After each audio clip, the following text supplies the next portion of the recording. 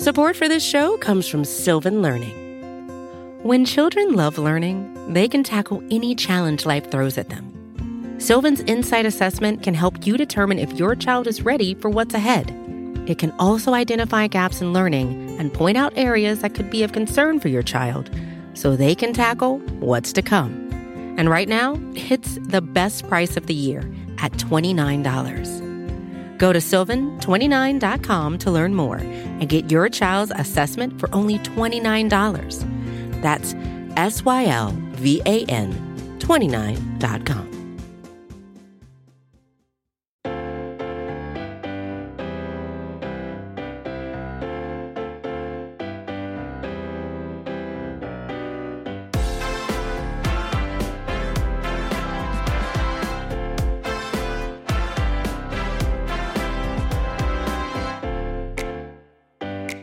Hola a todos, bienvenidos a Cowboys Hoy. Mi nombre es Mauricio Rodríguez, como todos los sábados, acompañándolos a través del canal de Blogging the Voice, aquí en Spotify, en iTunes, donde sea que ustedes escuchen este programa, como todos los fines de semana. ¿Y qué creen?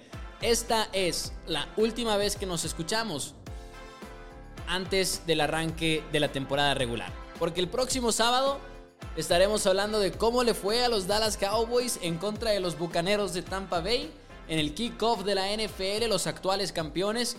Así es, ya por fin, tanta espera lo ha valido porque ya estamos tan cerca, pero tan cerca de la temporada regular. Y hay muchas cosas de las que estaremos hablando sin duda alguna el día de hoy, pero principalmente nos vamos a centrar en el primer compromiso del equipo de los Vaqueros de Dallas, los Bucaneros de Tampa Bay, porque hemos escuchado por muchos meses lo difícil que va a ser ganarle a los Bucaneros en ese escenario, ¿no? Los actuales campeones del Super Bowl, que además están haciendo historia porque están haciendo algo que nunca se había hecho, que como campeones de Super Bowl están regresando a 11 titulares en ofensiva y 11 titulares en defensiva. Pero podemos llevar esto incluso un poquito más lejos, porque muchos han estado diciendo estos números, y me incluyo de hecho en esta categoría. O sea, todos hemos estado diciendo que regresan 11 en ofensiva y 11 en defensiva.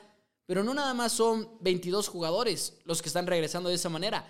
Hay otra cifra que en mi opinión también nos dice mucho, que es entre aquellos jugadores que jugaron por lo menos 200 jugadas en la temporada del 2020 en Tampa Bay, hubo nada más 31 jugadores que jugaron más de 200 jugadas. Los 31 también están de vuelta. O sea, no nada más son los 22 titulares, sino son todavía otros 9 jugadores que fueron parte importante de la rotación del equipo de los Bucaneros de Tampa Bay. Entonces, no va a ser nada fácil para el equipo de los Vaqueros de Dallas conseguir esa primera victoria. Los expertos, y con los expertos me refiero más bien a las casas de apuesta, tienen a los Bucaneros de Tampa Bay como favoritos por 7.5 puntos, lo cual puede ser una cifra un poquito alta, sobre todo porque empezó en 6.5. Realmente la primera cifra que se estuvo manejando fue 6.5 puntos, o sea, un touchdown, menos de un touchdown. Bueno, menos de un touchdown más punto extra, porque al final de cuentas, pues digo, el punto extra, ¿no? Pero 7.5 ya es una diferencia muy fuerte. De 6.5 a 7.5 parece un punto, pero todos los que sabemos de NFL sabemos que no es nada más un punto. Puede ser, pues, es la diferencia entre los 7 puntos y más de los 7 puntos, ¿no? Es una diferencia tremenda. Sin embargo, habiendo dicho eso, ¿cómo vences a un equipo como el que es Tampa Bay? Porque los Bucaneros de Tampa Bay son un equipo, como lo decíamos ahorita, con mucha continuidad, pero además es un equipo que cerró muy bien el año pasado. A pesar de no haber sido el equipo más dominante de la temporada del 2020, en general, fueron el equipo que cerró a la perfección, el equipo que Tom Brady, y la narrativa nos dice que Tom Brady encajó con el equipo más allá de la mitad de la temporada, y que al principio igual no terminaba de comprender todo lo que estaban intentando hacer en ofensiva, siendo que llevaba 2 décadas trabajando en otro equipo. Se habló de eso, se habló de que Tom Brady, en realidad el playbook, hubo gran parte del año en que no se lo sabía completo. El playbook, por ejemplo, fue algo que se manejó, que si es exageración o no es exageración, quién sabe, pero es algo que no nada más dijo Brady, sino también dijo Andy Reid, si no me equivoco también lo comentó el coordinador ofensivo de los Bucs en algún momento. Total, ¿cómo le pegas a un equipo como los Bucaneros, que parece ser, en papel por lo menos, tan perfecto? Porque la línea ofensiva, por ejemplo, de 80 juegos, si sumamos los 5 linieros ofensivos, de 80 juegos que pudieron haber jugado estos 5 linieros, en total jugaron, ahora sí que, porque pudieron jugar, sabemos la cantidad de partidos que hay en una temporada regular, pero jugaron la mayoría de ellos, o sea, casi no tuvieron lesiones la temporada pasada, ni en ofensiva ni en defensiva. Y uno podría decir, igual y Bucaneros baja el nivel porque no es probable que sean tan sanos, que se mantengan tan sanos en 2021 como lo hicieron el año pasado. Deberían de tener las lesiones de un equipo promedio, porque casi no sufrieron lesiones. Igual y eso es cierto, pero los Cowboys no van a disfrutar ese beneficio en la primera semana, porque se van a enfrentar al equipo en su punto más sano del año, ¿no? Que es ese primer jueves. No hay muchas claves que podamos decir, porque hay quienes han dicho que presionar a Tom Brady. Osa Odighizuwa, por ejemplo, tackle defensivo del equipo de los Cowboys, novato que va a tener un rol muy importante debido a que Neville Gallimore va a empezar el año en reserva de lesionados y por lo menos se perderá 3 partidos. Uno podría decir como Osa, ¿sabes qué? La clave es presionar a Tom Brady. Y sí, lo es. Al final de cuentas, si presionas a Tom Brady, ves a un quarterback que baja su nivel. No como cualquiera en la liga, pero igual el caso de Brady es todavía más claro debido a que no es un quarterback muy móvil. Pero es difícil presionar a Tom Brady. Sobre todo va a ser difícil presionarlo con esa línea ofensiva y con esa línea defensiva por parte del equipo de los Dallas Cowboys. Entonces, presionarlo, obviamente, pero vamos a ver. Ahora, hay unos números que me parecieron bastante interesantes. Y estos números son de Shil Kaperia, de Athletic. Y él tiene unos números en los que separa la eficiencia de Tom Brady según la situación a la que se enfrentó. Ahora, no le pondría mucho peso a estos números debido a que en su carrera Tom Brady nos ha demostrado que puede enfrentarse a cualquier defensiva, porque además él está en un punto de su carrera en la que ya vio todo. Ha visto todo en su carrera, ¿no? Todo tipo de coberturas, todo tipo de engaños. Digo, siempre hay cosas nuevas que vas a seguir viendo en la NFL conforme los equipos evolucionen. Pero bueno, estos números me llamaron la atención. Esta es eficiencia basada en EPA por cada jugada. EPA es un número de analytics que básicamente te dice qué tan eficiente fue o qué tan no eficiente fue, depende de la situación, incluyendo down, distancia y todo. Pero bueno, al enfrentarse a cobertura de hombre a hombre, Tom Brady fue el segundo quarterback más eficiente en toda la NFL. Cobertura hombre a hombre. Cobertura de zona fue el número 18. Y repito, no hay que ponerle mucho peso, pero por lo menos en 2020 Tom Brady vio mucha diferencia en ese sentido. Cuando se enfrentó a zona, bajaba hasta el número 18 en términos de eficiencia. Hombre a hombre, número 2. Pero, repito, no hay que tomárnoslo así como, híjole, hay que jugarle a zona a Tom Brady. No es tan sencillo como eso. Pero también hay otro número que me llama la atención, sobre todo considerando el coordinador defensivo del equipo de los Vaqueros de Dallas, que utiliza mucho cover 1 y cover 3, que significa tener a ese safety solitario allá profundo en el campo. Quizá no vaya a ser la mejor opción jugarle de esa manera a Tom Brady y los Bucaneros de Tampa Bay en el partido inaugural, y será muy interesante ver cómo le va a Dan Quinn en ese sentido, porque según estos datos, cuando Tom Brady se enfrentaba a defensivas con single high, o sea, con nada más ese safety profundo, fue el segundo mejor quarterback de la liga también en términos de eficiencia. Y cuando se enfrentaba a defensivas con los 2 safeties profundos, split safety, era el número 20 de la liga. Ahora, tiene muchísimo sentido por el simple hecho de que, bueno, Bucaneros tiene una ofensiva muy vertical, y si tú le quitas las oportunidades a Tom Brady de poder buscar vertical con esos 2 safeties profundos, pues probablemente va a bajar el nivel de eficiencia, ¿no? Porque no va a tener tantas jugadas grandes. Pero Dan Quinn es un coordinador defensivo que históricamente, por lo menos, ha utilizado mucho cover 1 y cover 3, defensivas single high. Una de las cosas que más me intriga para la primera semana es qué tanto se va a desviar de eso Dan Quinn para poder jugarle en contra a la defensiva de Bucaneros y poder limitar esas jugadas grandes. Porque además sabes que no le puedes poner tanta presión a tus corners, siendo que no son muy buenos, las cosas como son. Trevon Diggs ha mostrado muy buenas cosas. Esperemos que en este segundo año mejore también drásticamente Trevon Diggs. Sin embargo, no es uno de los mejores esquineros en la liga y no queremos verlo hombre contra hombre todo el partido, por ejemplo, contra Chris Godwin o contra Antonio Brown o contra Mike Evans. Tremenda ofensiva que tienen, por cierto, los Bucaneros de Tampa Bay. Eso es uno de los factores principales que yo voy a estar viendo en este partido. ¿Cómo le va a jugar Dan Quinn a Tom Brady? ¿Y qué va a estar haciendo con los safeties? Y pues también unos cuantos números, lo que comentábamos ahorita de la presión. Cuando estaba presionado, pues Brady, quarterback número 22 en eficiencia. Cuando no estaba presionado, número 8 en eficiencia. Pero si no le mandas blitz, número 4, y con blitz, número 21. Entonces, si los Cowboys son eficientes en términos de blitz, algo que también históricamente no ha hecho mucho Dan Quinn, a pesar de que ahora en la pretemporada vimos muchos blitz por parte de Quinn, como 60% en tercera oportunidad, a ver si implementa eso a sus defensivas ahora también en la temporada regular. Así que eso sería lo principal para frenar a Tom Brady, que no es fácil, se dice muy fácil, pero no lo es, ¿no? Entonces, la presión, a ver si lo logran los Dallas Cowboys con Gregory, con Lawrence, a ver cómo se ven estos dos juntos. Gregory con un rol que no ha tenido antes, lo ha demostrado en varios momentos de su carrera, que puede ser uno de los mejores cazacabezas en el equipo en cuestión de talento, pero es la primera vez en su carrera en la que va a ser el titular. Y el titular por mucho. O sea, no va a haber nadie que esté compitiendo con él, a menos de que Randy Gregory termine siendo un fracaso. A ver cómo les va a los Cowboys en ese sentido. Hear that? Believe it or not, summer is just around the corner. Luckily, Armor All, America's most trusted auto appearance brand, has what your car needs to get that perfect summer shine. Plus, now through May 31st, we'll give you $5 for every $20 you spend on Armor All products. That means car wash pods, protectant, tire shine, you name it. Find out how to get your $5 rebate at armorall.com. Armor All, less work, more clean. Terms apply.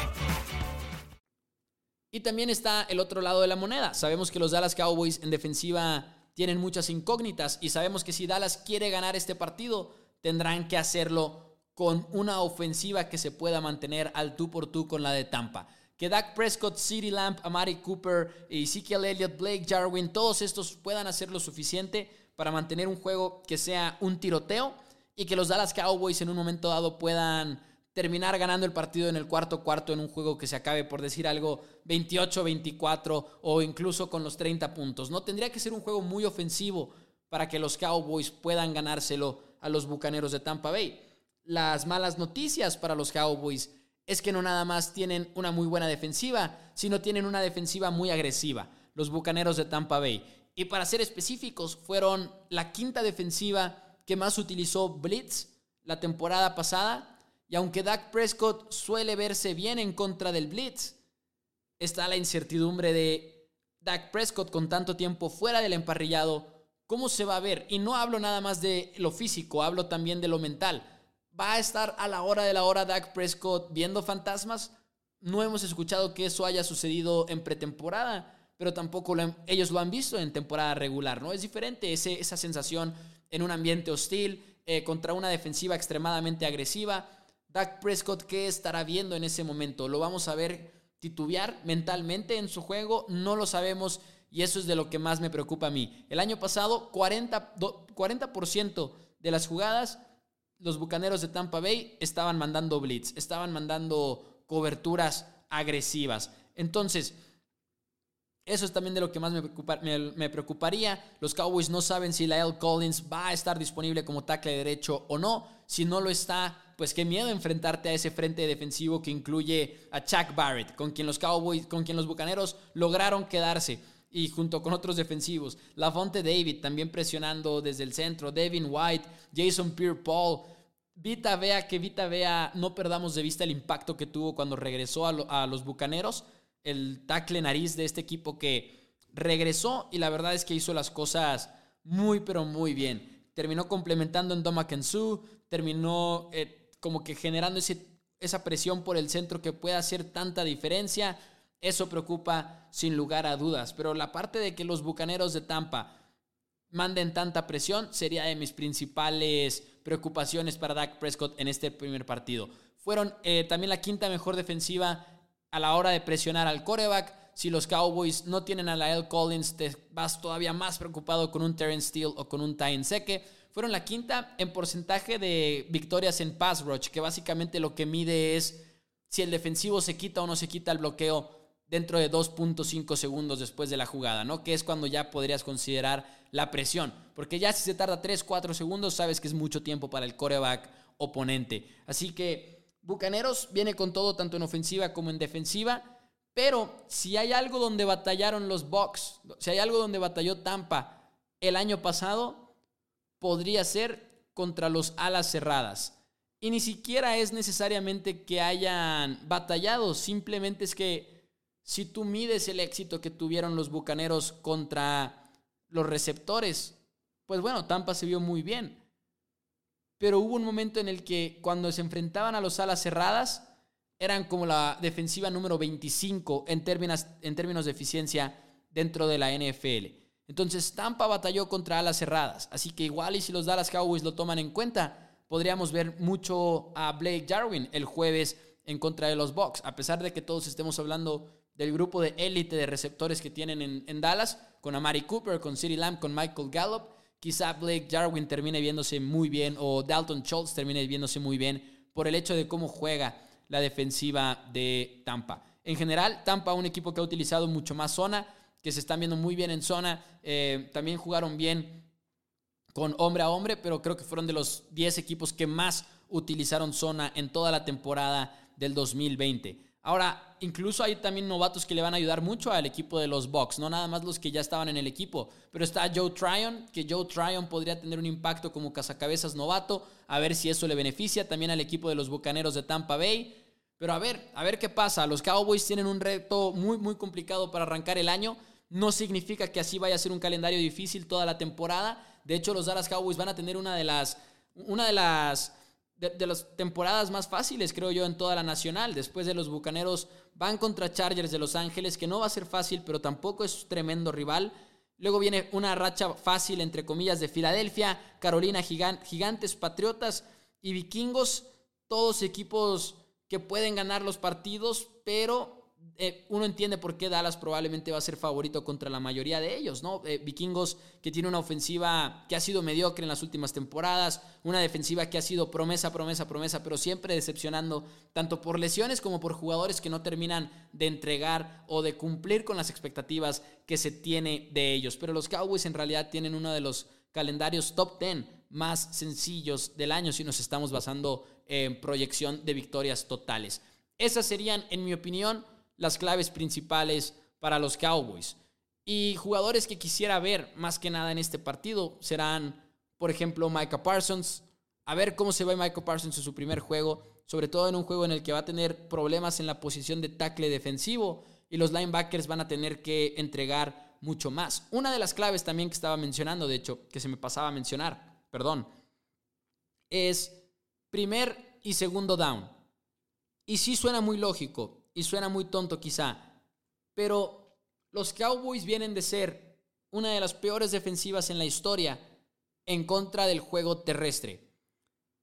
Y Bucaneros, aunque los ubiquemos como un equipo agresivo, aunque ubiquemos a Tom Brady lanzando sus pases profundos, a Antonio Brown, a jugadores como Mike Evans, como Chris Godwin, hubo algo que frustró mucho a los aficionados de Tampa el año pasado, y era la toma de decisiones en primer down y en segundo down, porque por mucho tiempo eran muy conservadores a la hora de correr el balón. Parecía que eran muy agresivos, sobre todo en la postemporada empezaron a lanzar mucho más, pero por lo menos entre la semana 1 y 14 estábamos viendo un equipo de Tampa Bay que en primer down, en el primer cuarto, estaban corriendo en el 61% de las ocasiones. A pesar de que no estaban teniendo éxito, porque el promedio era 55% de correr en el primer cuarto en primer down. Y los Bucaneros estaban corriendo 61% de las veces. Y estaban teniendo 3 yardas por acarreos. Estamos hablando de malos números para los Bucaneros. Y debido a eso, se enfrentaban a muchas terceras oportunidades y largo. Entonces, quizá Tampa cambie su manera de abordar la ofensiva, pero si regresan a querer correr el balón en primer down y en segundo down, ahí va a estar todo para los Cowboys. Tienes una mala secundaria, pero si forzas a Bucaneros a enfrentarse a muchas terceras y 7, terceras y 8, tercera y 10, vas a hacerlos que batallen, ¿no? Porque va a ser más difícil para ellos mover las cadenas. Entonces, esperemos que los Bucaneros de Tampa sigan con esa mentalidad tan conservadora, porque creo que les juega en contra. Pero si vemos lo que vimos en la postemporada, pues bueno, prepárense para un Tampa Bay mucho más agresivo, porque podrían hacerlo, podrían voltear el guión y decir, nope, ahora vamos a estar lanzando mucho, pero mucho más. Así que veremos qué pasa por ahí.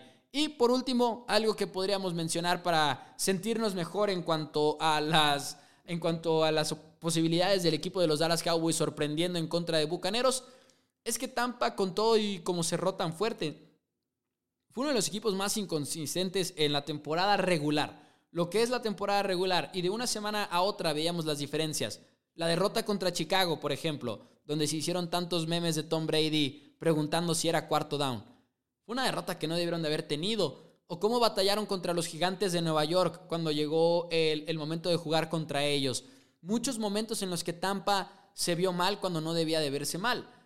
Y creo que, por ejemplo, Football Outsiders tiene una estadística, tiene un ranking de varianza de qué tan volátiles son los equipos de la NFL de una semana a otra. Y Tampa terminó en último lugar, porque así como te podían presentar a uno de los mejores equipos en la historia de la liga, te podía presentar a un equipo que era mediocre, ¿no? De repente. Entonces quizá por ahí vamos a ver qué tan constantes son los Bucaneros ahora en la temporada del 2021, pero sí me llama la atención mencionar eso de que sí, se vieron muy bien, cerraron muy bien y traen el mejor equipo quizá en términos de talento en toda la NFL, pero van a ser dominantes juego tras juego. Quizá no, vamos a ver qué pasa. Pero sí, hoy por hoy mi pronóstico sería Bucaneros. Creo que los Bucaneros ganan el partido.